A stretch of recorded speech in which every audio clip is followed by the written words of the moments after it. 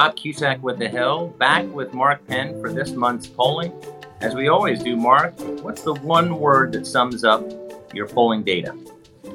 Oh, I think the word that comes out this month is simple: Trump.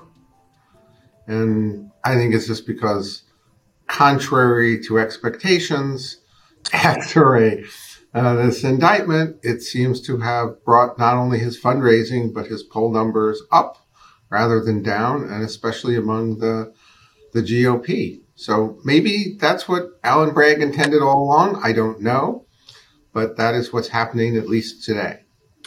Well, yeah, and your polling really was the first to see DeSantis's dip.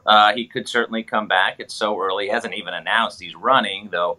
I really doubt that he's not going to run. He's got a super PAC and is making all the steps to move. But he's had some missteps, and Trump, as you say, has really pushed him back in the polls. Is that just because, Trump is a very good campaigner? Do you think that DeSantis has not really run a good campaign, even though it's not officially a campaign yet? Well, look, I think DeSantis is in a spring slump. Every presidential campaign has a moment of crisis. Even the winning ones, they never just go successfully ahead. And so I suspect that there's a little bit of an air of crisis in the DeSantis campaign at the moment. I think they thought, oh, this is great. We're coming off a big roll in the election. We're consolidating our points in the Republican Party. We're becoming the alternative. We've got this, people don't know us yet. They're going to learn about us. Then I think, frankly, he took a turn into more cultural conservatism and abortion and the things that he thought would get Trump voters. But meanwhile, Trump voters really want people who, I think Trump voters are a little bit more, let's shake up the system. And I think DeSantis kind of lost his edge as a shake up the system by becoming a little bit more of a cultural conservative instead.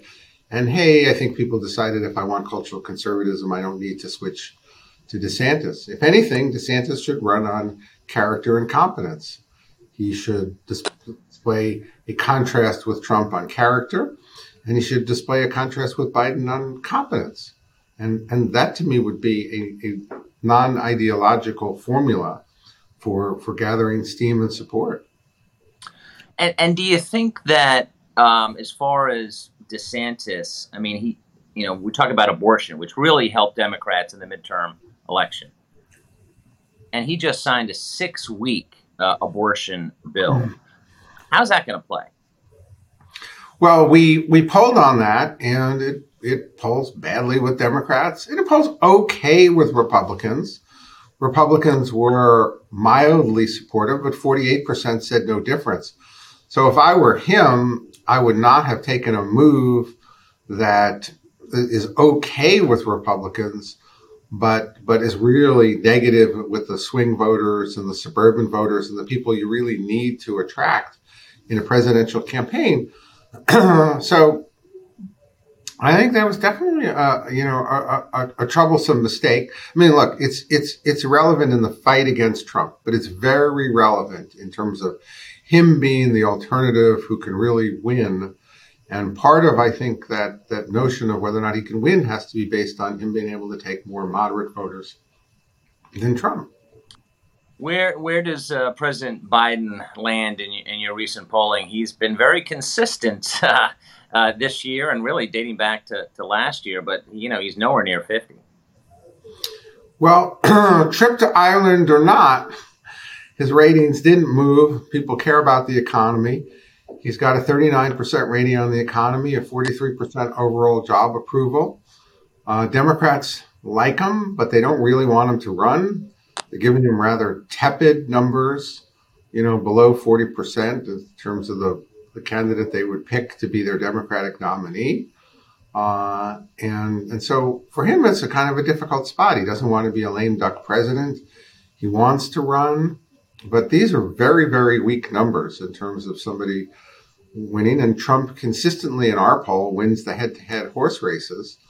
And again, if Trump were to win a national popular vote, that of course would be a huge electoral win because in the electoral college so far with so much support in California and New York, it's been possible for the candidates to win, Democrats to win the popular vote and lose the electoral vote. If Trump were to win the popular vote, he would be a kind of, that election would be decided by 8:01 p.m. So, Right. now, do I think that's likely? It is what it is right now. I can only report what we're showing at this snapshot in time. What do you think about the potential? Even though Biden and Trump, your polling has shown, have solidified their positions in the party, we still have a lot of people out there who do not want to see a rematch of 2020 in 2024. Do you think there's a real appetite, and can it be done that a third party could actually be a viable contender? Well, I mean, in fair disclosure, my wife runs No Labels, which is getting the ballot. Although there's been a lot of understanding about that, but certainly she's out there trying to get a ballot and believes that's the case. And our polling shows it is the case that unprecedented numbers here reject these choices. And so either the parties are going to change the choices, or if the parties keep the choices, there will be a very significant opening, a bigger opening than I've ever seen in 40 plus years of polling, for someone else to come in, particularly moderate, and not be a spoiler at all, but be somebody that actually could win. Because the public really is saying, look, the public in the middle really says, I want another choice. And you only need in a three-way race 34%. You don't need 50%. Uh-huh. So and Russ Perot, who dropped out and had Admiral Stockdale, got 21%. Yeah. So I think a lot could happen here. It doesn't seem like a very stable situation to me here, that the parties are just going to nominate. We're just going to replay the same old candidates, and we're just going to replay the election that people didn't want to replay, and at a time when they want some change and some leadership. It looks like it's happening, but we still are. We haven't even gotten to the first debate yet. So right. Let's not get ahead of ourselves. So is it, we know that Trump has been indicted. He might be indicted again and again. Who knows? There are still other pending potential charges. But this first one, at least in the short term, this helped Trump, right? Well, politically. Yes, it did. Yeah. It did. There's no question. That's why Trump is word of the month, because he has parlayed an unprecedented indictment into an ability to consolidate or reconsolidate some within his party, raise money, raise his profile, increase his favorable. Remember, he's out there. When you listen to his interviews now, he is very low key, very soft spoken. He is trying to kind of play down, fears of the old Trump. So that's clearly his deliberate strategy. And and for those who want to defeat that strategy, I personally don't think that he's suitable, after January 6th, but that's my personal opinion. But for those who want to defeat that, they better get going, because he has been strengthened by this indictment, and I don't, and because most people think that it's just a political indictment, and that's not. It's a bad thing for America when most people start off the bat with that. And look, we went through that impeachment with President Clinton, and most people thought that impeachment was a politically motivated impeachment and an unfair one. And then we've just had a bunch of show trial impeachments since then. So I don't know, are we going down the road of kind of show trial indictments that just become kind of, political in nature? It's a very daunting, pollution of the justice system. The big game in town, as you know, Mark, legislatively, is the debt limit. I was on a panel at a recent conference, and one smart panelist said, there's a really high chance of default. He actually put it at 35%, and it triggered an audible response from the audience. Others put it close to 10%. But what have you found now that Kevin McCarthy has put down a marker? It took a while. They're trying to pass the bill by the end of next week, which is not going to be easy because there are going to be no Democratic votes in the House. It's not going to go anywhere in the Senate. But for leverage and certainly GOP unity, they really do need to pass this bill. What's your polling data show on the debt limit? Well, the polling shows that people think the debt is too high. They think the spending is too high. And they're willing to go along with spending caps as part of raising the debt ceiling. It seems logical to them at this moment. And so from a purely polling point of view, the administration is, not winning this one in the eyes of public opinion.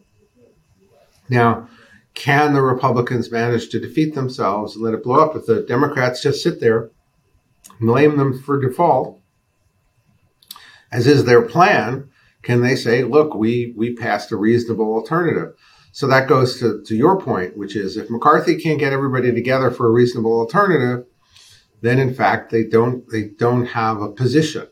So if they were going to run out a campaign, they would pass a bill, they would hold a press conference, they would say, now President Biden, we've passed a bill that says that we'll avoid a default in exchange for some reasonable spending caps. And I don't really know the full content of the bill. And you now, President Biden, are going to be responsible for default if you don't negotiate and go along with this.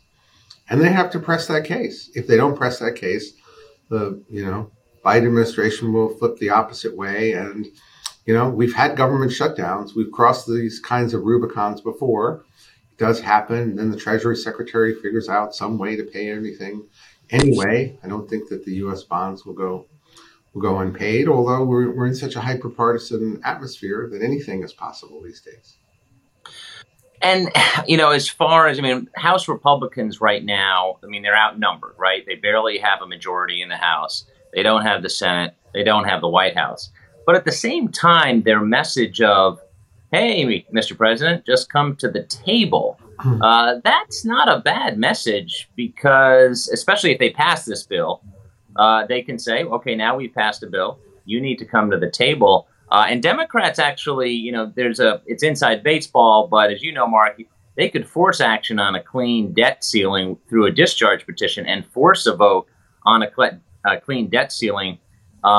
But they haven't even introduced that petition, that so-called discharge petition, which takes a couple of months to ripen. So they're basically telling Kevin McCarthy, we're not going to bail you out. And I think that plays into, the political element because the House, Senate, and White House are up for grabs in 2024.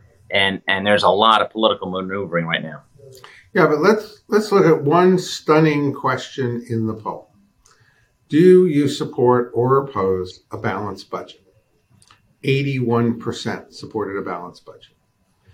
Of all the partisanship that I see in all of the questions, one party sees it sunny, the other party sees it rainy, no matter what the weather conditions really are.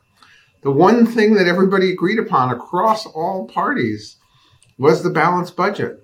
So if the Republicans can get out of all these wedge cultural issues over to the core economic issues, they have a strong hand because people think that government spending is out of control. It needs restraint, that the deficit is real. They could convince even up and coming generations that, hey, if we could get rid of your student debt, but you're still going to have the same debt, right? And you're still going to have to pay for it in taxes because it's got to be paid for unless you think somebody else is going to pay those taxes.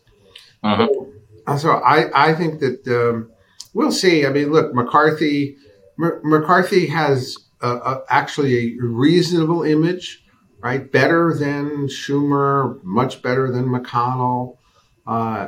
This will be his kind of coming out party in which he will have an opportunity to be at the center stage. And it will be a question of whether or not he could pull off a sophisticated message like all the president has to do is sit down and negotiate with us. And that's what democracy is all about. Or whether he'll get buried in default, extremist, etc. Well, part of the problem is that everyone is so embedded into their own news cycle and message cycle that they lose sight of where the voters in the middle really are and what really will determine the next election.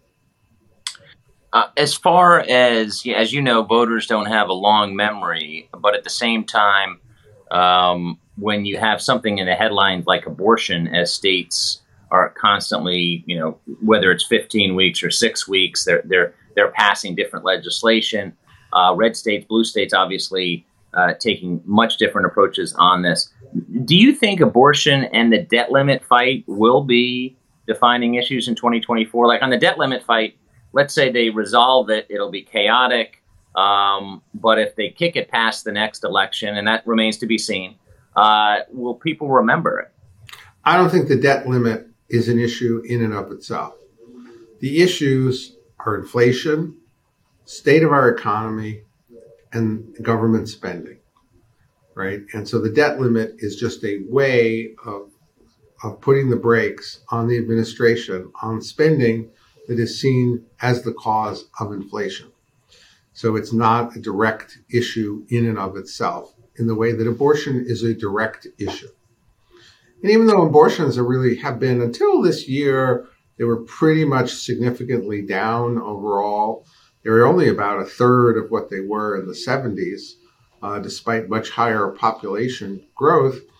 But interestingly, I think there's no question that suburban women generally, right, are marshaling around this issue, and that the Republicans are going to pay a high price if they push back below 15 weeks. 15 weeks just has a reasonable national consensus and allows the Republicans to paint the Democrats as extreme on the issue.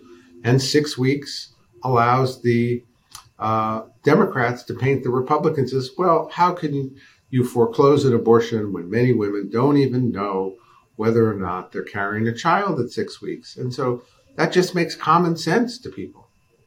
Right.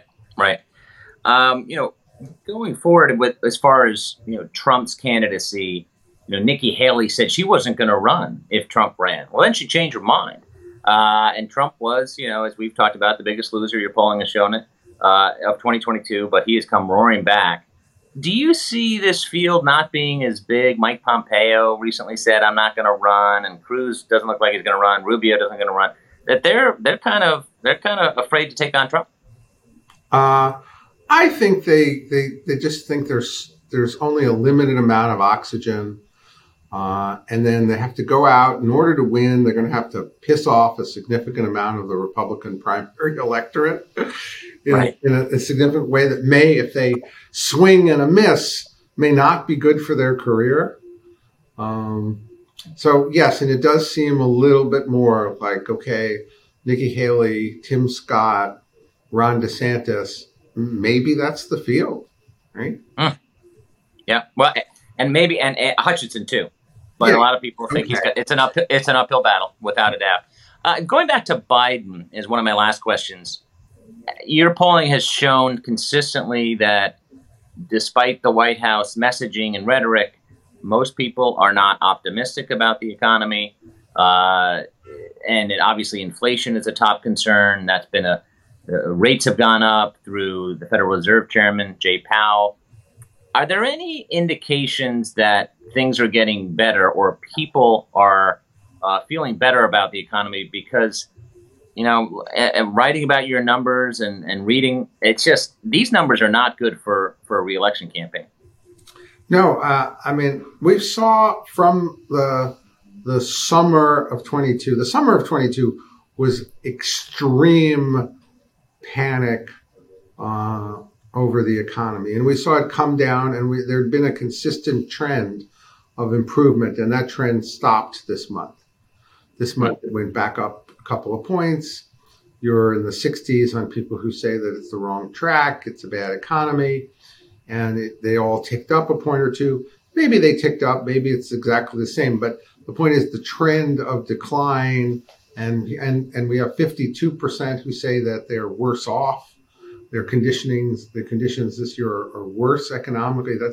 That's a really troublesome number. Of course, if Republican candidates run on social issues instead of the economy, then they're not really going to be able to leverage, the economy is an important issue. I mean, it is interesting that Democrats say the economy is good and Republicans say that it's bad. So even something like that has become so politicized, more so than I've ever seen it, that every person now does get their own facts. But nevertheless, 52% saying that they're worse off, that's a tough number. But also independents who largely back Biden, they've backed off Biden now, right? Yeah, no, look, Biden's losing to Trump in the head-to-head. Biden's not picking up a strong support among Democrats for a second term. And perhaps the most interesting question, which I don't think anybody else asked, is do you think that if you elect President Biden, he'll really be able to serve out a second term, or will you wind up with President Harris at some point? I think it was 63%. Most people said that you're going to wind up with President Harris. So Harris is 10 points below Trump. And so when you look at that, the best argument against the Biden ticket is you're not really even voting for Biden. It's a very credible argument that you're really voting for President Harris. And based on her numbers, that's not a good thing at the moment. That is not. Vice presidents usually just have really good ratings. I mean, you just have to go to the funerals and kind of be loyal, and generally they'll have, in the past, good ratings. She really has not played well with the general public as a potential next president. Last question. Anything I missed? Anything you're looking for in the next couple months going into summer?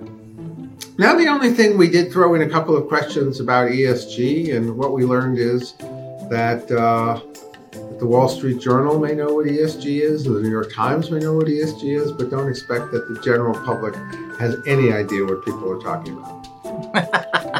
That's pretty interesting. Yeah, that's a very Washington, I guess, acronym, and your polling proves it.